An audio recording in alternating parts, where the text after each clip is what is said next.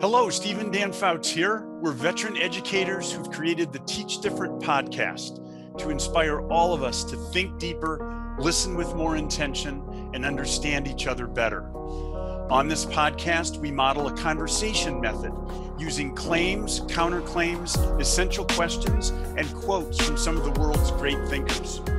The method works with adults and students of all ages, at school or at home, and is implemented using good old-fashioned Google Forms. So if you're a teacher, parent, administrator, social emotional learning specialist, or anybody who wants to think in new ways and help others do the same, you've come to the right place. Well, hello, everybody. Welcome to Teach Difference podcast this week. We're lucky to have with us William Shakespeare and a very interesting quote about decision making. So we're really excited about that. And we have one guest, and Julie, who's a principal in Roscoe, Illinois, and she'll be introducing herself in a moment. But just to go over our protocol real quickly for our new listeners, we're going to start with a really cool quote from William Shakespeare, and then we're going to spend some time unpacking the quote and seeing what the claim of the quote is, what it means in our own words, so to speak. And then we'll move to the counterclaim, kind of another way to look at the quote, an equally valuable, interesting perspective that kind of competes against the claim. And this is where kind of our tension of the conversation comes in. And this is where it gets really fun, right? Because we get to agree to disagree and see the world from different perspectives. And then we'll end with an essential question to kind of wrap things up. And again, to remind everybody, we are doing this podcast as adults, right? This is sort of like adult social emotional learning with the protocol. But the hope is that as you listen to this, if you're a teacher or principal or instructional designer, whatever, that you will use this with students. And we're going to try to give you a picture of what this might look like with students in your classroom. So that's the goal. All right, so here we go. William Shakespeare, I'll read it a couple times here. Wisely and slowly, they stumble that run fast. Wisely and slowly, they stumble that run fast. Decision making. All right, well, Julie, what's going on with this quote? What's your take on this? Okay, well, hi, I'm Julie Kropp. I'm principal of Roscoe Middle School, and I've been the principal there for 17 years, which is a really long time to be principal anywhere. And as you said, we are in Roscoe, Illinois, which is just north of Rockford, Illinois. And it's a great school district, and I'm super blessed to be there. And we have worked with you guys a little bit, so I do know the process here somewhat. And when I think of this quote, I think of probably another million ways I've heard this said as a child growing up, whether that's the longest way around is the shortest way home, measure twice, cut once, the tortoise and the hare, haste makes waste. There's a million ways that this has been said, but what I think he's trying to tell us is that you need to take your time, process information, and make sure you make your decisions after processing everything and not do things rather quickly. Kind of like a cautious approach to the world, right? If you want to get somewhere, you have to just kind of be careful, think things through. And if you try to hurry, you're going to end up, I don't know, not getting to your destination, or maybe it'll end up taking longer, ironically, because you didn't think through the best way to get there. I mean, that's, I'm with you. I love all those quotes you brought up, Julie. Those are great. I mean, they fit perfectly. Yeah, and I like it because it's, I'm thinking of students here and why it's so hard when we're younger to move slowly. What is it about youth that makes us, stumble and want to run too fast? I mean, I guess it depends on the person, but do either of you have a theory as to why that is the case, why it's a little bit harder to do that maybe when you're younger? I don't know if it's necessarily harder. I think that we have a million experiences that happen over time. And so we learn that, again, the short way ends up often being the long way. But even something as simple as watching the kids walk out to the buses and they have to cut through, even if there's a huge snow pile, they still cut like right over it. They won't stay on the sidewalk. I think it's everything that they do. They just want to get things done quickly and move on to what they really want to spend their time doing. But I think we as adults have been burned enough times that there are those moments where we stop and reflect and say, okay, you're not going to catch me again. I'm going to do it right this time. Right. I'm going to do it right. And, you know, it makes me think of maybe the goal that we are after. Julie, thinking about adults, how, okay, adults have had a lot of experiences of trying to get something very quickly and then seeing what happens when it takes a longer time, right? And then maybe reassessing what it was where you wanted to go. Like, was it worth it? You know, I think I'm wondering how that comes into this as well. The goals that we try to achieve. Well, I think that, you know, I was trying to think of samples of times when you do this. I think sometimes if you are cooking and you take a shortcut cooking and then you end up with a disaster, like that was bad. Engineering, you know, you don't want your engineering feats to be shortcuts, because if something goes bad, then that is wrong. But even something as simple as driving. How many of us have, you know, gone very fast, you end up getting a speeding ticket, you end up getting there longer because the police pull you over. By the time you get all your information, now you're later than you were. And so something as simple as that makes you, even though I'm going to be 2 minutes late, I'm not going to speed because I know where this really leads me. So I do think that as you grow, you have those examples and you just don't want to get burned again. Yeah. And you know, it's because you make mistakes and you experience what happens when it takes longer than what you were trying to intend to just do immediately. Mm-hmm. You know, and I'm wondering if there's a way to convince, here's a question. Is there a way to convince a kid that you should be cautious? Am I okay in characterizing it that way? You should be cautious, you know, without having them experience all the failures of what happens when, you know, you're trying to do things too quickly. Is there a way to argue for that? I think that's what we as educators and we as parents want to always do. The unfortunate thing, I think, so often you have to learn that the stove is hot by touching it. Like we can tell you a million times, but you still have to be burned by it. And but I do think that is our goal. And, you know, we just started through COVID, we started an SEL time in the morning for our students. And these are the kinds of things that we want to help our kids with. You know, we want to have these conversations, whether it's just learning how to dialogue the claim and counterclaim, but also, you know, taking the time and doing things right. The reason your math teacher wants you to write out all of the steps is because then they can see what's wrong with it. And maybe you could go back and fix one thing versus having to do the entire problem all over again. Right. How many kids, you know, you fight with them year after year trying to get them to do it the long way. They just don't want to do it that way. Right. So eventually they have to have something, you know, kick them in the head, I guess. And I think of, I mean, I'm a social science teacher, obviously, in high school, but, you know, a lot of my students write papers or they produce things, and I'm thinking in English as well. There's nothing more frustrating for a student when they put together a hastily prepared piece of work.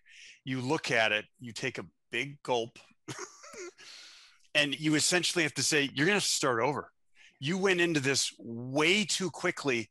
You didn't really think about what you wanted to argue, what you wanted to say. You just wanted to get something on paper to get it done. So to your point, Julie, I think that kids have to actually make this mistake. And we as adults have to say, do it over, right? That has to be the message consistently. Otherwise, they don't learn it. Yeah. And so if I can caution parents who then feel bad for their kid and decide to rewrite the paper for them because, you know, there's tears, a lot of times then you're taking away that lesson. And those are, you know, things as an educator and as a mom that I've had to learn. Sometimes we think we're helping, but we're really not. We're preventing them from really getting where we want them to be in the long run. Right. So actually, haste makes waste even for us, right? That's exactly it, right? I have a quick little personal story I just remembered from like 22 years ago when this is my 29th year, going into my 29th year. Early in my career, Ed was his name. I remember he produced this terrible paper in history. And I had a relationship with him. It was probably like in March. I had a good, positive relationship with him as a student, right? So he respected me. I respected him. He turned it in. And this was not natural for me to do, but I felt like it was the right moment to do it. I looked at Ed, held him out after class. He looked at me. I took his paper and I just ripped it and put it in the recycling. And I did, again, this is March. I would never have done this in September because I didn't know him, but I knew him. He smiled. He knew that I had called him on it. And I have to say, like 10 years later, when he graduated, I sat down and had like lunch with him, and he said, that moment when you ripped up my paper made me realize that I could do serious academic work and I wasn't doing it. And you called me out on it. You've never told me this. I have not, Steve. I can't believe I haven't. Yeah, Ed, wow. It was just, and he ended up being a teacher. So anyway, okay, enough about me. Go back to the discussion, but that was really fun. Yeah, no, that's great. Well, I mean, look, the theme is be cautious, be wise. I mean, you could break down some of those. Read the quote again, Dan. Wisely and slowly, they stumble that run fast. Yeah, I love the words in this. They're very accessible. Wisely is probably the most complicated word, but these are all clear, right? It's just saying be cautious before you act, before you decide on where you're headed. You know, here I go, though. This is my role, the counterclaim. I'm going to blow this party up. Like, what do you think? I blow the party up by asking you what you think. I have a clear counterclaim to this. And I don't know if Julie, I'll ask you if you'd like to share what you had in mind as a really good argument as to why this is not, I mean, you know, it's not that it's wrong, but it's not maybe advice for all situations, all contexts, all people, et cetera, et cetera. So Julie, I'm going to put it on you. Okay. And you know, it's interesting because again, I start off and I talk about how we spend years trying to teach kids this, but I, like you, can see some strong counterclaims to this. First of all, if we think about the fact that this quote actually comes from Romeo and Juliet, and I think matters of the heart rarely go slowly as much as we want them to. Feelings are feelings. But as far as in the world of education, you know, when I look at students, we have a 6th, 7th, and 8th grade building. So that's 200 days. I have them for 600 days. If we really stop and try to process everything to the length that we probably want to or need to, we'll never get anything done. And my perfect example of why this probably isn't always the way to go, when we decided to go to one-to-one devices, Chromebooks, that was new to us. We were trying to figure it out. We did some professional development. We had a lot of sessions sitting around and talking about it. But had we taken the time to wait till everyone felt ready and all questions were done, we probably never would have gotten there. And we had to just sort of kicking and screaming, throw ourselves in there. No, it is going to be a lot of mistakes, but we would fix the mistakes on our terms and be able to do that. And we were so lucky that we did it well before COVID and the world shutting down, because our teachers were very versed on how to teach through Google Classroom and using devices. So I think sometimes you need to just jump in and just do it and see what happens. And that's the quickest way to learn. You notice how that's different than the quickest way to your goal. You're learning. Maybe that's what you should be doing. And making mistakes is okay, and going quickly. Hey, when you go quickly, you usually make mistakes really quickly. So maybe that's a good thing. I mean, I get you. That makes sense to me. Yeah, it's hard to add to that. I mean, I think that's great. I'm thinking about riding a bike. Steve, you know this. This is a typical family story. I rode a bike by jumping on and just falling hundreds of times. I was not interested in studying how other people were doing it, how they were balancing themselves. I just wanted to jump on and do it. You, on the other hand, Steve, you would sit back and observe more before doing it, before kind of taking the risks and experimenting, right? Which I don't know. I'm actually surprised with your stories today, because you didn't share any of this. No, this is that absolutely was a case. Anyway, but so risk and experimentation is a great way to learn. And the faster you do it, sometimes I'll tell this to the kids. I'll say, multiply your mistakes. If you're in a rut, don't think carefully, dive in, multiply your mistakes, and learn faster, which is essentially what this counterclaim is saying. Mm-hmm. I know I saw or listened to a podcast a long time ago on getting stuck or getting unstuck. And it was talking about engineering students at MIT. And when they get stuck on something, they want them to just make a move. And they said, what will happen when you make a move? You're either going to know you're in the right direction or you're going to be on the wrong direction, but you've done something. And so many people will perseverate and think and think and think, and they go nowhere. And so I do think sometimes you just have to jump in. But it does cause me to wonder, is this a personality trait, or is this something that we teach people? Like, are certain kids more prone to jumping in and trying and being more of your risk takers, and other kids are going to be more your sit back and watch kids? That's another level. That's a great question. I think it is a personality trait, just anecdotal evidence of just students that you have, and think of your own life and why you do what you do. And if it is, Julie, then maybe, oh, this is what makes teaching so hard, right? We got to take the risk, the experimenters, and teach them a little bit of caution sometimes. And we have to take the cautious ones and say, jump in and do something. Mm-hmm. So you kind of, I don't know, I feel like maybe our role and responsibility then is to kind of show students the other side based on whatever their nature is. And not pretend like we're perfect. We just know that there's an other side. You know, we don't ever want to have a kid in our class go through 180 days and be the most cautious, timid thing in the world without our influence. But the same thing, the other side, you know, the boisterous one who's always just doing things. Like we want to be able to give them that other side. So it's a tough one. I don't, you know, and I'm not going to pretend that I have it figured out. I really don't.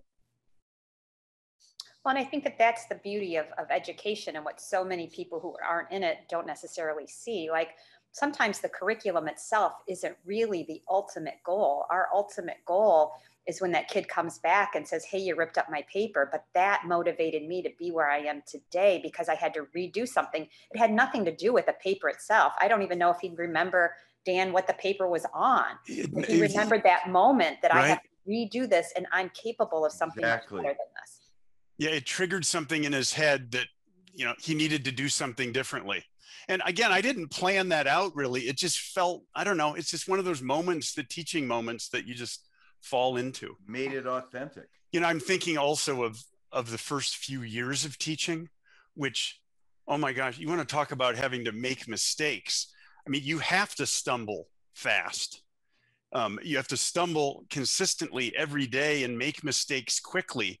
You don't really have the luxury of sitting in front of a class with no teaching experience and proceeding wisely and cautiously. Things are moving very quickly, you know, so that would be a personal experience I would share with the students as an adult. You know, here's what it was like when I started out in the profession, and here's what I learned from it.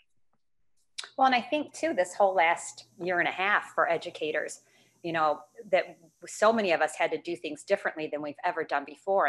And parents and kids, and we all sort of stumbled together multiple times and got better at these things. And if anything was ever going to say, hey, look, we can persevere, we can make mistakes, and we are smarter on the other end of it, we have a year and a half to show that, you know, to all these kids. So, yeah, I mean, that's a really good treatment, I think, of the counterclaim. And I feel, I don't know which one, we never really asked this, Steve, in these podcasts, but which ones do you see more be as true? Which of these two, the claim or the counterclaim? Personally, I'm closer to the counterclaim. Personally. Yeah. Like I think I am too. I want to get places. I need to make mistakes quickly and learn from experience. If I'm cautious, I feel like I got the FOMO, as they say, the fear of missing out. You know, that drives me. I've always thought that actually the fear of missing out, it's really a question of, do you fear missing out, or do you fear losing something of value that you already have? Those fears determine whether you're going to be cautious or you're going to take chances. And they're both right and wrong at the same time. So, but I'm more counterclaim if you're asking. Yeah. Julie, what about you? You know, it's funny. Just as Steve was talking, I think when it comes to matters of finance, I'm probably more cautious and think things through. I think in almost every other aspect of my life, you know, I tell people all the time, 90% of my job that I deal with is conflict and decision-making. Do you have a second? Can you decide this? You know? And so I don't have time in my day to stop and really always reflect. So sometimes it's easier to make a decision, get people going. And then if it didn't work, they'll come back. But if it worked, hey, good, keep on moving and we'll, you know, go to the next thing. So I think I'm kind of a blend. And I guess if I was going to think of the essential question, it's how do you know when to push for caution and when do you push for moving forward, right? Wouldn't that be kind of where we're headed with this? I don't know. I mean, great minds think alike here, Julie. Here's the one I came up with, which is, I think, really similar to that. How do we know when the cautious approach is the right one? Right? I mean, that's maybe in finances it is, and in other areas it's not. Depends on the individual, and it probably depends on the stage of life you're in, right? You have different perspectives on this. And yeah, and maybe something else that you can add to this when you're working with kids on something like this is not only that, but then like, how do you know? And the only way you know is reflection. And I think that so many people grow by reflecting on something. So whether we decided to make haste or whether we decided to move slowly, when we were all said and done and we stopped and thought about it, would we have been better to have done it the other way? And then you kind of learn from that. So I think that reflection piece is also, you know, great when you do things like this. It helps people not make lifelong mistakes. Mm-hmm. The reflection. Yeah, I agree. I think if you have that, you can be whatever. Mm-hmm. Right. Because you can think back on if it was a cautious approach you took, was that the right one? Or if you went quickly, was that the right one? So the reflection is where the key of the learning comes. Yeah. All right. Well, really, really great, Julie. This was an excellent conversation. Yeah, great perspective. And I think this is one that I really believe students could definitely connect with and share those personal experiences of, you know, when they've had to move slowly or when they've had to move fast and what have been the consequences when they've done that. I think hopefully they would share some good experiences with the rest of the class to explore that. Yeah. And, you know, I just wanted to thank you guys for letting me be on here today. It was great for me. And, you know, we had the chance to have you guys come out to work with our staff back in January, I think 2019.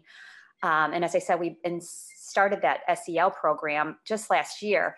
But we were making things up last year as we were going. And then some of our teachers brought back you guys to the forefront and said, hey, you know, what about these guys? And I thought, oh my gosh, yes, you guys, I think are exactly where we want to head with our SEL program. And I am just excited to work with you guys again, but I'm also excited to ask others to bring you guys in and have you help out. To me, this is a big issue, not only with adolescents, but in our country in general, that people just can't have discord in conversations. And if we can start with these young kids and have them do that, I think we're all going to be better. So I appreciate what you guys are doing for us. Thank you, Julie. Thank you very so much. We appreciate you and your school working with your faculty and this. It takes a village, right, to take on some of these issues. So thank you so much, Julie. Best of luck this year, which will be a very interesting adjustment year for all of us. We'll do our best. All right, take care. Thanks, everybody.